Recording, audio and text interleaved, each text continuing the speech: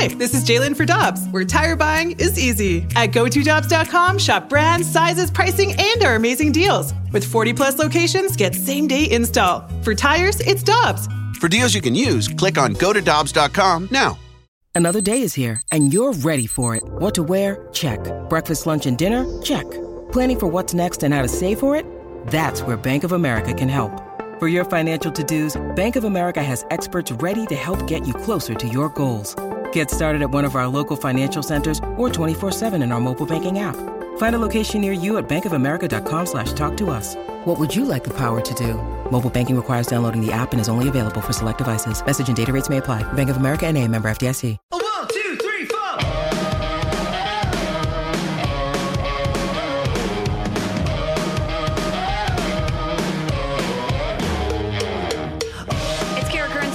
Here on 101 ESPN, Michelle Smallman and Danny Mack, who's sitting in for Randy Carricker today. And let's head to the Brown & Crouppen Celebrity Line and welcome in senior MLB writer from the Sporting News. It's Ryan Fagan. Ryan, thanks so much for taking the time to join us. How are you doing today? I'm doing well. It always amuses me to hear the celebrity line and then introduce me because I am not a celebrity, but it's always great to talk to you guys. Well, Ryan, if you're joining us on the show, if you're our guest, you're absolutely a celebrity in our eyes. There we go. That's nice of you to say. And we have to get in the sponsorship, Ryan. So. That's celebrity. I get it. Absolutely. Well, Ryan, we've been dissecting the Cardinals' loss to the Brewers last night in extra innings a lot today. And, Dan and I were just talking about the fact that this Cardinals team, it seems like they can feast on teams like the Royals and the Pirates. But when it comes to teams that have a winning record, they haven't fared so well this season. So as we're looking down the pipeline here, the Cardinals have a chance to take advantage of that opportunity, put themselves in a position to maybe jump into that second wild card spot. But in order for them to get there, what do you think this Cardinals team needs to do? Well, I mean, they have to take care of business against the other teams. I looked at it a couple weeks ago or a week or so ago, and the Cardinals had a stretch of 21 games where 16 of them were against the Pirates or the Royals. And a friend of mine asked me, he said, what would have to happen for the Cardinals to get back into consideration to be in the conversation? I was like, well, in those 16 games against the Royals and Pirates, they have to go 14-2, right? They basically had to win to that level against those teams because they have struggled so much against the Brewers and the teams over 500. So far in that stretch, the Cardinals are 8-1 against the Pirates and the Royals, and that's why we've seen them crawl back into the wild card race. They're within a reasonable striking distance. It's not likely that they're going to get there, but it's no longer crazy to think that they might. Whereas when you look at the division, right, they're not catching the Brewers. They weren't catching the Brewers heading into this series, and they certainly aren't catching them after losing these two, because the reality is even if the Cardinals play great baseball, to catch the Brewers, Milwaukee would have had to fall apart, right? And with a rotation like they have, a bullpen like they have, and now a lineup that they have with trades for Adames and Escobar and Tellez over the past couple months, they're just not going to fall apart like that. So realistically, the Cardinals can look at Cardinals fans and say, well, we have a chance at the wild card, and we have to beat the teams, that are at the bottom of their division. And so far, they've done a good job of that in the past couple weeks. Were you at the game last night, Ryan? I was at the game Tuesday. I was not at the game last night. Did you watch a game last night? I did see what happened. Yeah, that was a gut punch. I watched a little bit at home, and I actually texted a buddy after the second inning. I said, if Flaherty has a no-hitter going into the seventh, I'm driving up to the ballpark because he looked pretty good, and it looked like that might happen, and it felt like a game that the Cardinals should win if you're getting a performance like that out of him. But, the Brewers, they just have so many guys in that lineup that can beat you on any one swing. And, we saw with Avisal Garcia do that. It wasn't a shot into Big Mac land, but they all count the same. Absolutely. I'm curious on a couple of things of what you thought. Schilt pitching to Yelich. What'd you think about that? And not that it cost in the game. I was just curious of what, as a national guy that watches this stuff, and I was saying, I don't think you can throw out Arenado in that spot. Now, there might be some magic words that were said, and maybe they took it too far, and I'm sure Alan Porter was hearing it a lot from the Cardinal dugout, but and maybe just had enough. But I was curious in those two things. What do you think about pitching to Yelich, first base open, and then the ejection of Nolan Arenado? It's a strange thing this year. I mean, obviously he finished, won an MVP, finished second in MVP in 18 and 19. But this year he's a guy who, his on-base percentage this year is higher than his slugging percentage. Right. Which is crazy to think that a guy who had a slugging percentage combined over 600 for 2 years in a row would be in that situation. So I can see maybe trying to do something with that. I'm not sure that I would recommend it because he's still Christian Yelich, and it's still, even though his slugging is way down, his on-base percentage, it's still 370, 380. That's still a really good percentage. With Arenado, it feels like watching the replay, there probably was a magic word said. And I think he probably thought, I'm not looking at him. I stopped looking at him. I'm walking towards third base. He maybe thought that he was in the clear there. But, I think it felt like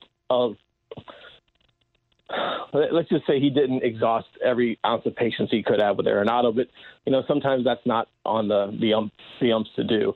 And you say those magic words, and sometimes you're giving them the opportunity to run you. And I think that's kind of what happened there. Ryan Fagan is our guest, senior baseball writer for The Sporting News. Be sure to follow him on Twitter at Ryan Fagan. That's Fagan. And Ryan, we talked about what the Cardinals need to do in order to jump into that second wild card spot. And it seems like the Padres may be helping their cause. They just got swept by the Rockies. They have the toughest strength of schedule, I believe, remaining out of baseball. And it seems like if the Cardinals can just handle their business, the Padres and perhaps the Reds may do them some favors and put them in a good position here.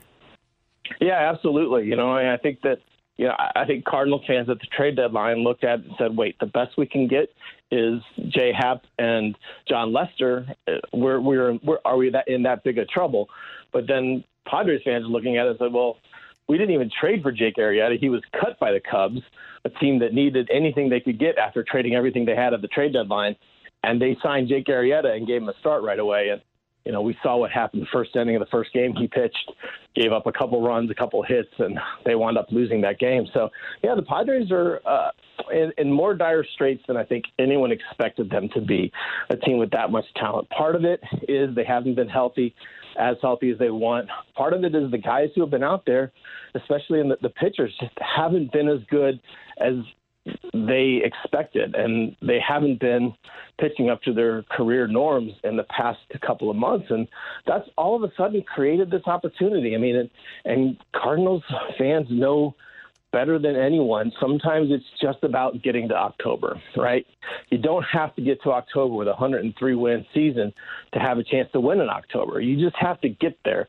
And I think, if you're allowing yourself to think, what if the Cardinals get there? And then you look at a rotation that has Flaherty if he's healthy, which, he certainly has looked in the two starts since he's been back, and Wainwright doing what he's doing, and, a lineup that can be good if Carlson's back there and healthy. And, this is a chance that it's a team that could have some fun in October. You have to get there. And at least, as you said, because, look, I'm not a big person that says schedules matter because you still have to win the games, right? They're still Major League Baseball teams. They're still Major League Baseball talent. But let's not kid ourselves. There's a difference between facing the Pirates and Royals all the time and having a schedule that includes a ton against the Dodgers and Giants, even though, the Cardinals do play the Dodgers down the stretch. So, the Cardinals have an opportunity. It's not one that's a great opportunity, but they have a chip in the chair, and I think it should make for an interesting couple last 5-6 weeks in the season. Ryan Fagan does a great job covering baseball for The Sporting News. Check out his work, always taking a unique look at the sport. I look at the Brewers, and now with what's happened, they are 74-47. Michelle mentioned just how well they're playing on the road. They're 22 above 500 away from home. And I just sit there and I look at a game like last night. That had to be their game of the year. The way that it all unfolded with their bullpen, and their bullpen was great. And then how things kind of melted down at the end for the Cardinals. They get Willy Adames. And I'm saying, wait a minute, Willy Adames, MVP, could be. And then I'm saying, okay, they go out and get Eduardo Escobar. He's a very good player from Arizona. Avisail Garcia, career high in home runs. He's now 8 shy of his RBI total of his best of 80. They go out and get Rowdy Tellez. All of a sudden, he starts to hit. Sometimes you just look at a team and you go, man, this is their year. And this might be it for Milwaukee. Yeah, I think so. I think last night was certainly one that they'll look back at and say, okay, well, not that you clinch a division at this point in August, but that felt like a pretty big statement win, especially because I think there are Brewers fans. I had a couple of them on Twitter kind of ask me, should I be worried about the Cardinals? Because they've done it before, right? But I think that was a game that kind of shows what this Brewers team is, right? And it's a very good team. And you brought up Willy Adames. I actually have a story going up on him that's going to go live in the next probably 10 minutes after we get off the phone here. But I talked to him at the ballpark on Tuesday and, just kind of about the impact that he's had in getting away from Tropicana Field. Over the last 3 years in his home ballpark for the Rays, he hit, I think it was like $179 at home, right, which is awful. He hit like $315 on the road in those same years. And so the Brewers looked at him and said, okay, well, we're going to get him out of there. We're going to trade a couple of major league relief pitchers that are good pitchers, but we're going to get Willy Adames. We're going to take him out of that situation. We're going to give him a chance to pretend like he's playing all of his games on the road, and he's thrived. He's been phenomenal for them, and it's funny to think that a guy who he was hitting a 197 when the trade was made. It's funny to think that that's a guy that's going to get top 5 votes in the National League MVP race after spending 41 games playing in the American League. But he really has been phenomenal, exactly what they needed. Yeah, it's a great story, no doubt. Ryan, speaking of MVPs, Dan and I have been so busy breaking down the Cardinals game last night. We haven't even mentioned... We've had a blast, too. We have just been having a great morning. We haven't even mentioned Shohei Ohtani, who hit his 40th home run last night. Oh, by the way, this is after he pitched 8 great innings last night. He has 40 home runs as a hitter. He's only given up 33 home runs as a pitcher so far this season. So when we talk about MVP, it feels like he has that wrapped up, but it's kind of hard to process what he's doing right now.